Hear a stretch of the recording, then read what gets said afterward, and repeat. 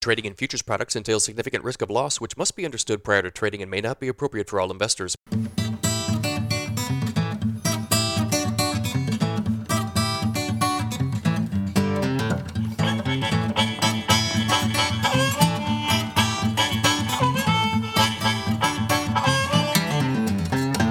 Good morning, everybody. We've got a mixed trade in the grain markets here early on Tuesday morning. It is 6:30 a.m. Central Time. March corn futures down 1/4 cent at 6.25 3/4. March soybeans down 4 1/4 at 14.86 1/4. March Chicago wheat is up 4 cents at 7.65 1/4. March Kansas City wheat up 3/4 cent at 7.82. March spring wheat is up 3.5 cents at 9.10. If you guys are listening on the podcast, appreciate it. Leave me a rating or a review if you have not already. If you're watching on YouTube, guys, hit that subscribe button. Help me to grow this channel. Like these videos. Leave me a comment if you have anything to say. If you need some additional assistance from me, go to my website. It is www.standardgrain.com. Go to that website, click on Grain Marketing Plan in the upper right-hand corner. Check out my subscription service, guys. It is $49.99 a month. I send out a ton of information to my subscribers. You get my morning email, which goes out every business day right before I start these live streams about 6:20.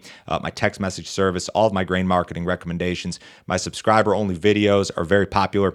I did one yesterday regarding the influence of managed money in these markets, corn and soybeans in particular. I kind of tried to answer the question, is this rally being driven by fundamentals alone, supply and demand alone, or is the outside influence of this managed money a real big deal, and has that been the bigger influence? So if you're interested in that sort of material, guys, there's at least 5 videos a week on the weekends during weather markets. I do weather updates as well. Give that deal a shot. It's a monthly deal. You can cancel at any time. No other fee, no other obligation. Won't try to sell you anything else. Brazilian soybean production estimates are being absolutely slashed. This has turned into like a game of limbo here. You know, how low can you go? Ag Rural cut their estimate to 128.5 million metric tons, down sharply from 133.4 previously. Ag Resource Brazil went down to 125 from 131 previously. The government entities are still quite a bit higher than that, but they haven't updated since last month. USDA's most recent estimate was 139 million metric tons. CONAB was just above 140. Last year's record crop totaled 138, so we are no longer talking a record soybean crop in Brazil. In fact, you're probably talking something closer to 2 years ago when I think they were 128. Are these estimates too low? I don't know.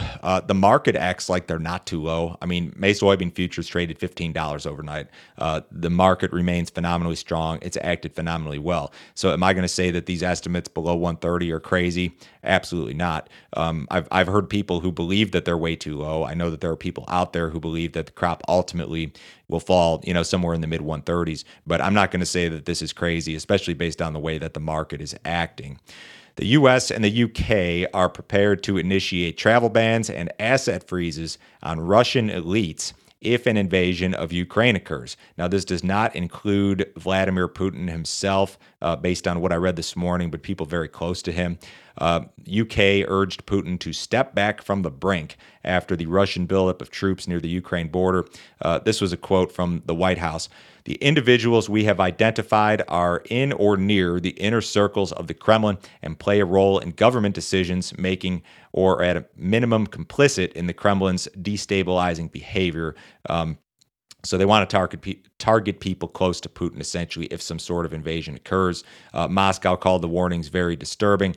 A Russian official said this: an attack by any given country on Russian business implies retaliatory measures, and these measures will be formulated based on our interests if necessary. So, guys, it's more back and forth here. There's nothing new here today.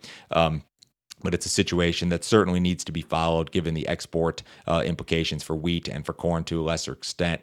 Now, perhaps on that same note, well-followed private group Sovecon actually increased its estimate for Russian wheat exports. They went up to 34.3 million metric tons. They were 34.1 previously. USDA is at 35, so they're actually still a little bit below 35.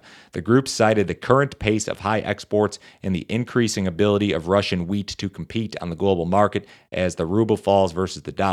In addition, and this was the most interesting thing that I gathered here, they said this: the risk of problems with shipments from the Black Sea region due to conflict between Russia and the West/Ukraine seems low to us. So this group in particular is not overly concerned regarding the Ukraine-Russia situation. Soybean inspections or shipments out of the U.S. improved last week. We shipped a total of 1.4 million metric tons of soybeans. That was up just marginally on the week, but still behind the 1.9 that we did the same week last year.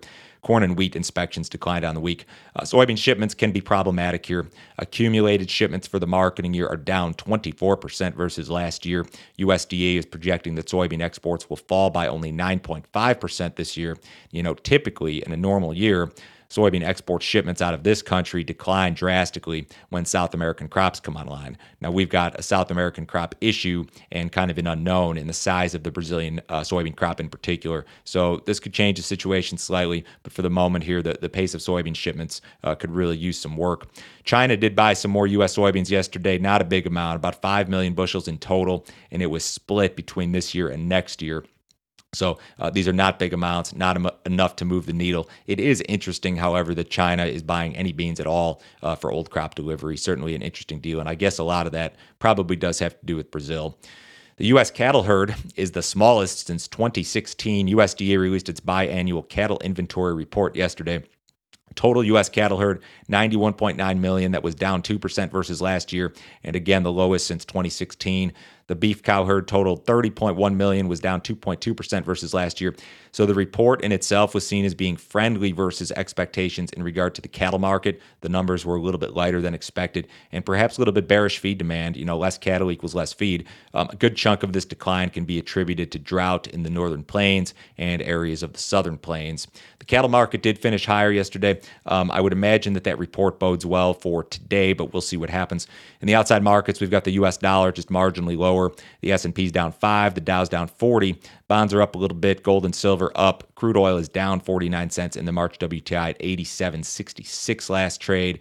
Everybody have a great day today. I will talk to you same time tomorrow.